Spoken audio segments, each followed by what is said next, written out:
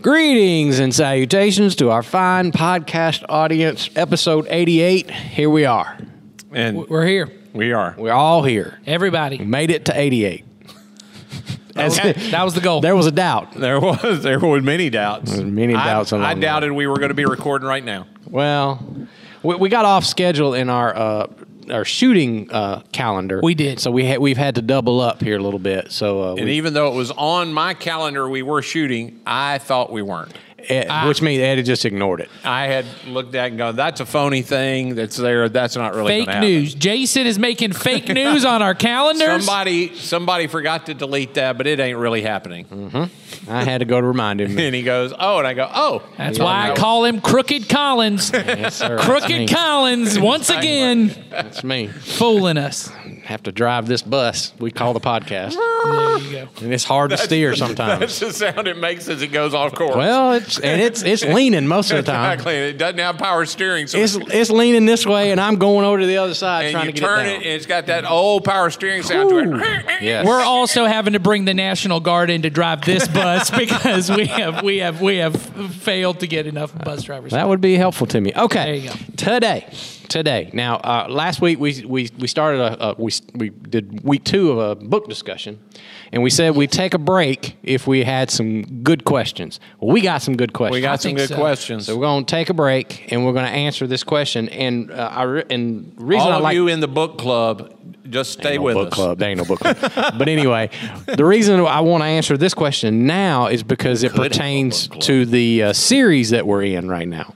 Yes. The Good Not Great series, where we're going through the Sermon on the Mount. And I love the fact that this person who asked the question asked it in this way because it ties into what we're talking about. So we're going to tackle this. It's actually a passage that we didn't spend a whole lot of time on in the Sermon on the Mount. I don't think we do- ever really directly address it. We don't. So this is a good chance for us to do it here. Have we? I'm sure we've talked about it other times. We've talked about the Sermon on the absolutely. Mount. Yeah, we did a really expansive, multiple series on the verse by verse through the Sermon on the Mount. This is more of an overview. No one but me knows this, but when you were like 2 years old, Nathan, I taught the Sermon on the Mount for 50-something weeks. Wow. Well, good. I'm sure that was wonderful. And everyone was moved and ready to go. 50 weeks of the Sermon on the Mount. And there's a reason we ain't done it since. That's exactly Jesus right. said, I did this in a day. I know. I did all Taking of you this so in long, a Ed. day. 50 weeks. Jesus was bored, Ed. Okay. So here's the question, and it's right in the center of where we're at in the Sermon on the Mount right now. Questioner says, I have been reading the Sermon on the Mount. Excellent. Awesome. We are job. so happy that you're reading it, and we're glad that we inspired you. Maybe, I don't know. Maybe we Who didn't. knows? They were already All there. right. So I've been reading the Sermon on the Mount, and here's their simple question. How do I store up treasure in heaven? So they are referring to the passage in Matthew chapter 6, where Jesus makes that statement. So I'm going to read it, and then we're going to talk about it a little bit. So, to put it in context, because remember, we don't read verses, or don't read a verse. Don't read a verse. Don't read a verse. We read sections, so I'm putting it in context. Jesus is just, he gave us the Lord's Prayer, so he goes through Before that you section. read this, I want to make a make Okay. a statement because you said the thing about never read a verse. So we are doing morning and evening prayer on our Right. Facebook. If We you are. don't know that, we're doing morning and evening prayer. Yes. And 6:30 in the morning, 5:30 in the afternoon. right. So part of I lead the morning prayer, the 6:30 in the morning one. Part of that is we read Scripture and then we meditate on Scripture. And ever since we've had the conversation of never read a verse, now we don't. We read sometimes 12 or 13 verses at a time. Yeah. But every time I'm like, if and meditate on this, and I'm trying to very quickly, very briefly explain meditation, and I'm like, you're just going to think about something again and again, and I go, if one thought or one verse, and then one morning I'm doing, I go one verse, and I'm going to go, not one verse, not just one, but It's obviously when we said never read a verse, Yes. we didn't mean you shouldn't meditate or That's right. memorize Right. one voice. That's right. There was a deeper thing, but I think about that now every morning because it's a very intentionally provocative way to It say is. never Well, read It's a it's a verse. principle, not a rule. And Right. the difference is there's a difference between, we were having a discussion on how do you read the Bible. Correct. Not how do you meditate, which is a different discipline. It is. I understand the difference, but I can't get it out of my head every morning when I say, and if one verse or one word sticks out to you, and then I'm like, I mean, not just the one verse. I release you from that feeling, Nathan. But it's okay. It ain't gonna work. It ain't gonna work. My brain's still gonna. Unfortunately, that's how things get. I get one thought in my head, and that thought sticks there the rest of the time. So okay. Now everyone else who joins for morning prayer can also be. I'm still thinking about the bus. I'm sad to say the bus thing is still in my head. I'm sorry I used that metaphor. It's because Ed used to drive a bus at one point. Two different times in my life I have driven a bus. Okay. Now, are we done with all the tangents? We are. I'm sorry. Well, let's be 100% clear. We are not done with all of the tangents. We are done with that tangent for now. I still want to tell stories about being a bus driver. No one else does. So for the sake of our producer, Joel, who's going to cut this up into pieces, I'm going to restate the question. Okay. And then we can start from there. How's that? Whatever. Joel, for those of you listening to the whole episode, this is not for you. I just want to say Joel gave a sarcastic thumbs up. I didn't know you could give thumbs up in a sarcastic manner, but he did. Now you know. Okay, so we're going to reset. All right. That was his thumb.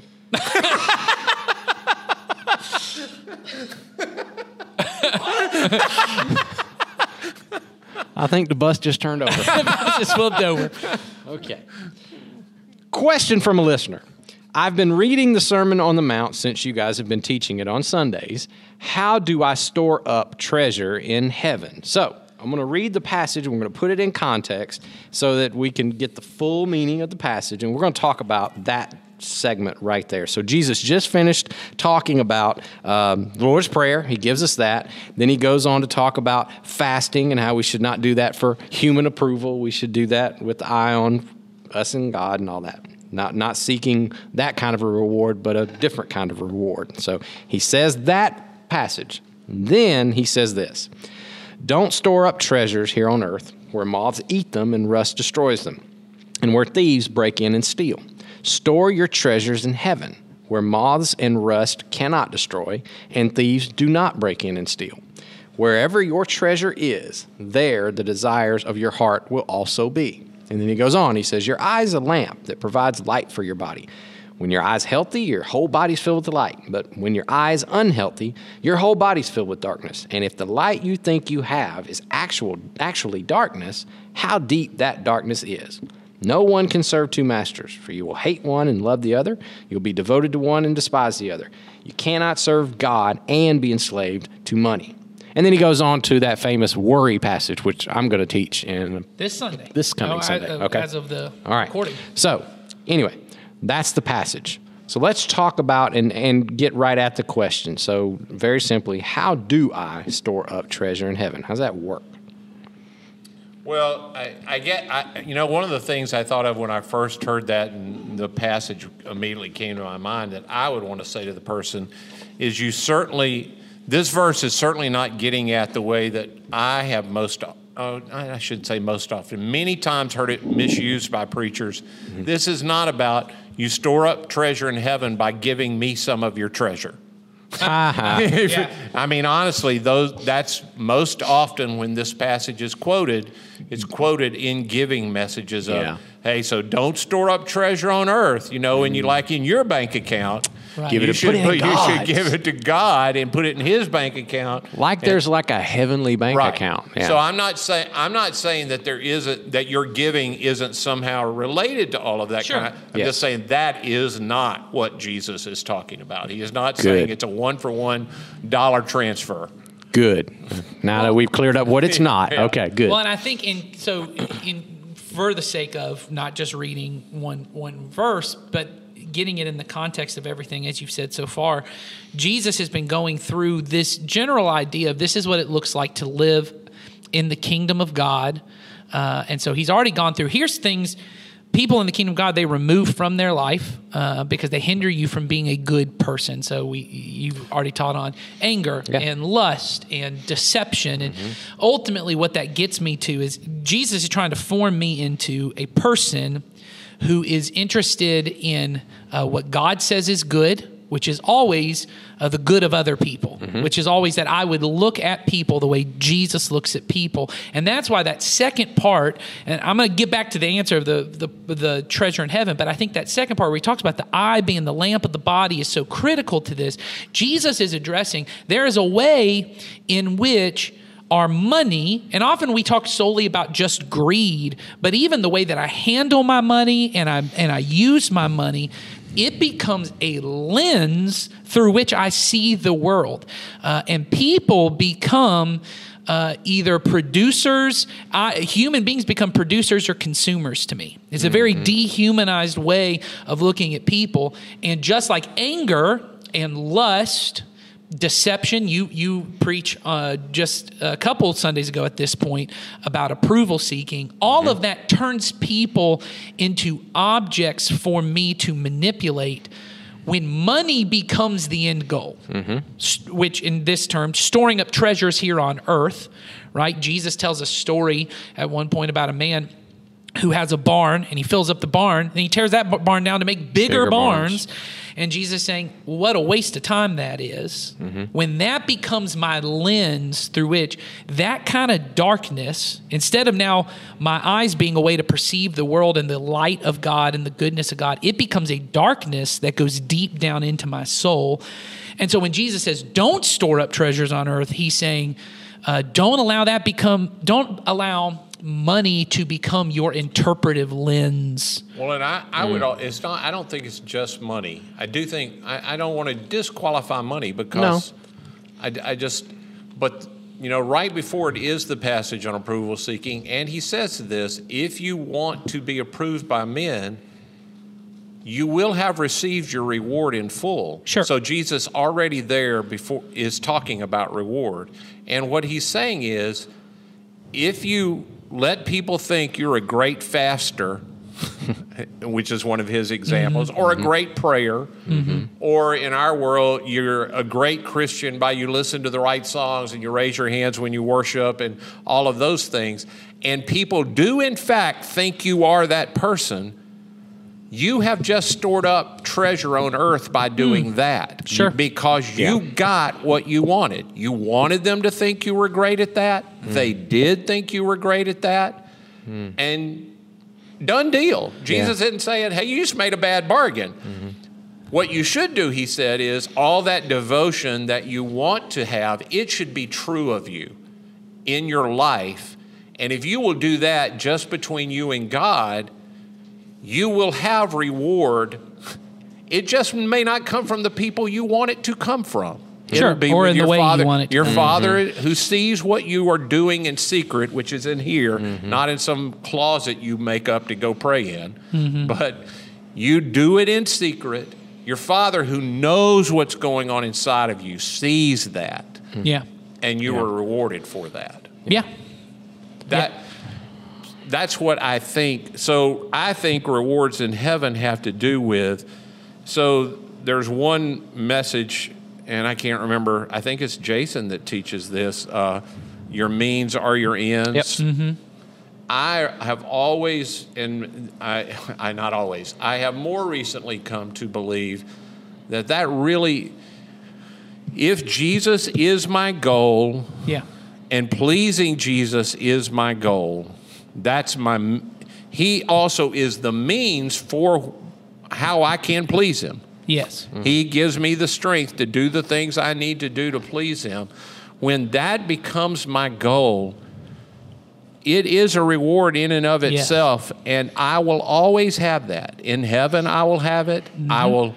Well, and that act that you just described, it itself forms me into a type of person. And I go back to the verse he says right after he describes storing up treasure in heaven. He makes this generalized statement. He says, because remember, wherever your treasure is, that's where your heart is. And what he's saying there is that's the kind of person you have become. So wherever your reward seeking or your, whatever your life emphasis, focus goes to, your heart will become like that. Right. And you're forming yourself into that type of a person. And so you will, and we've said this many times on this podcast, it's not so much heaven is about me getting everything that I want when I die. It's about I become the kind of person that can handle what heaven has for me when I get Right. there. Yeah. Yes. That's what he's saying here. He's saying Yes. if you treasure the things that are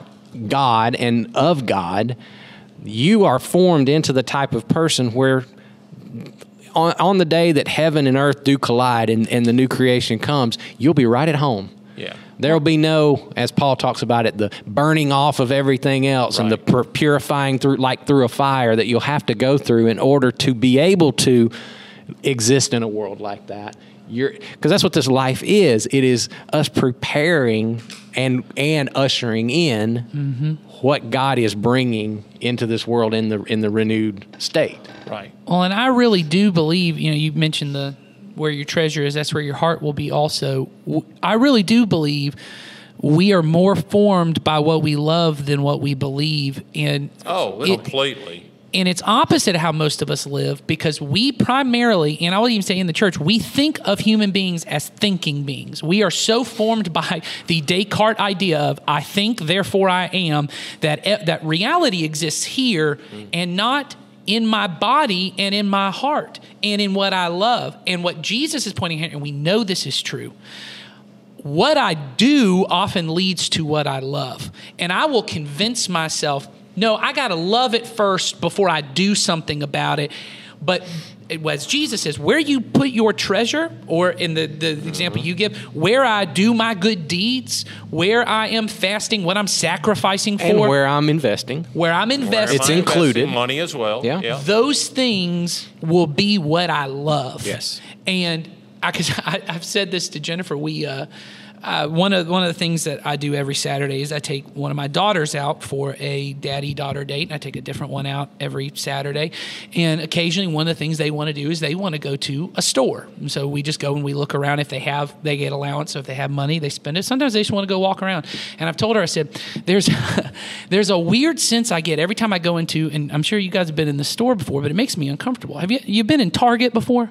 Okay, what makes you uncomfortable about Target? Well, I told her, I said, I watch as I walk in and I see people, and it appears as if for many people, Target is the highlight of their week. I get to go to Target. I feel lighter. I got my little coffee. I walk around the store. I feel better. I get to purchase this little thing, and it makes me feel good. I even actually just recently was reading something, and I told my wife, I said, this is what I've been saying. It was this book that was talking about the religious experience of going to stores, because we have an altar that we take our sacrifice to.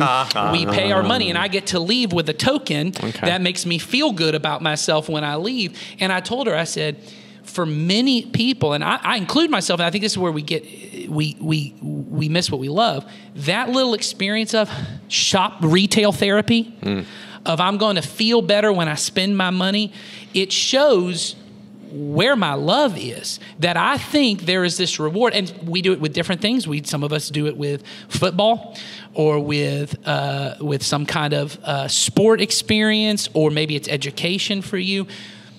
But the rhythms of my life, where I'm spending my time, where I'm spending my money, they reveal, and the Bible might even refer to it as idolatry, that this is the thing that I worship. And we don't see it that way, because I think I'm fully in control. I don't love these things. I'm not obsessed with these things. And there is a way in which, and Jesus says, where you put your treasure, what you choose to treasure, what you choose to spend your time on, where you choose to sacrifice, because that's what we often miss. That's what the word passion ultimately means, is what you're willing to suffer for. That's why it's the passion of Christ. He was suffering. Passion and suffering are linked. We think of passion as, I used to say to people, you seem so passionate. I'm passionate about everything.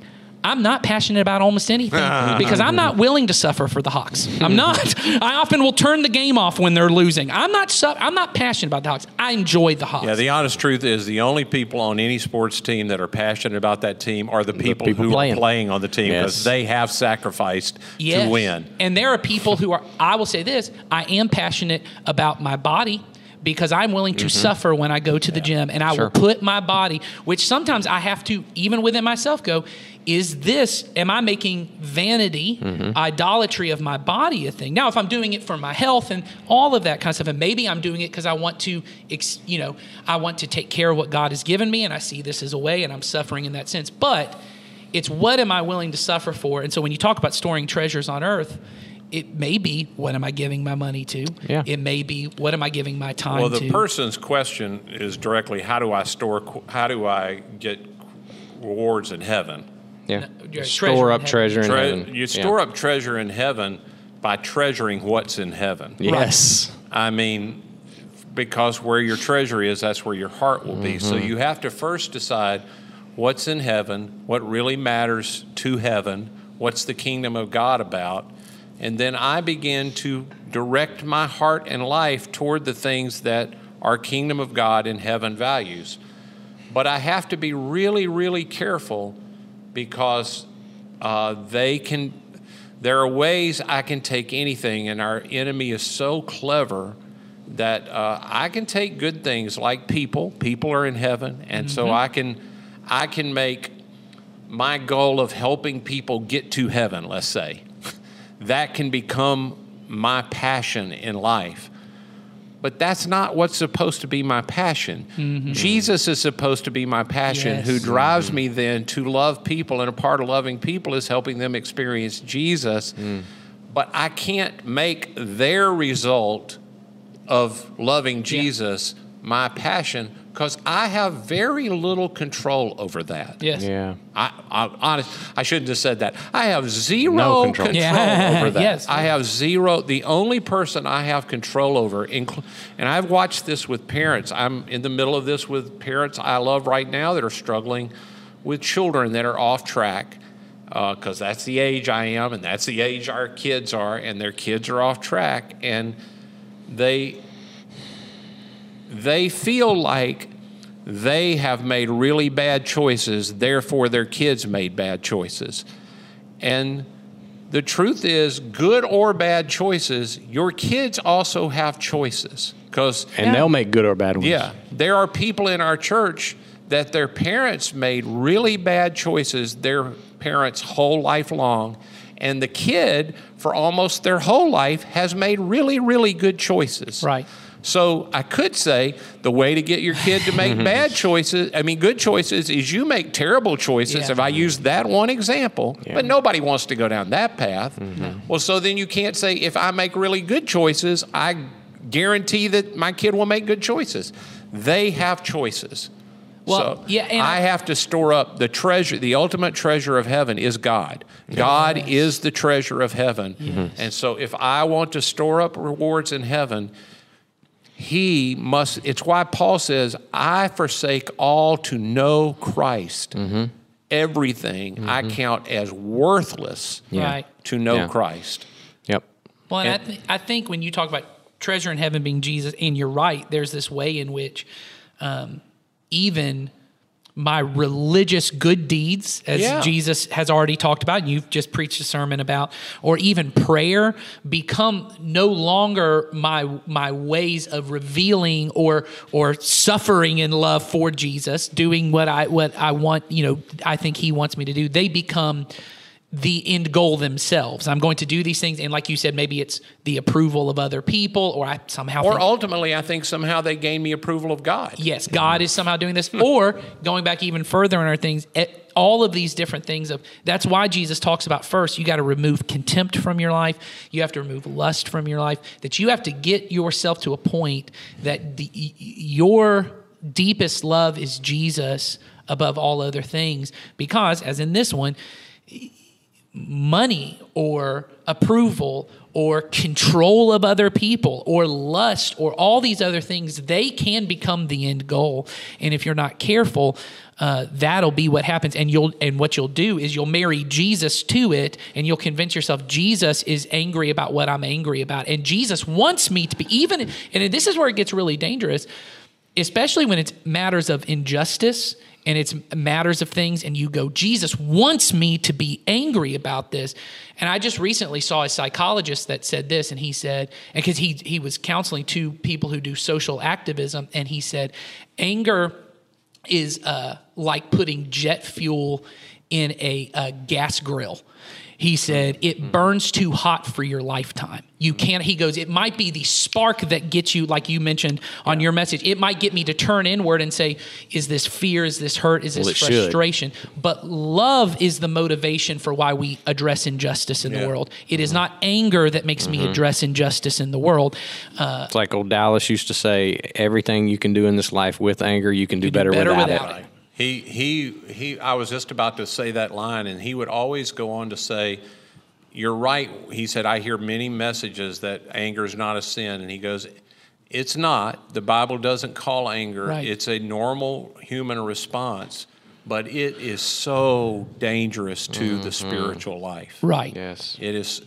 And I say that as a person. It's the root of so many other sins. So many other things. Yeah. It leads us to really, really bad places.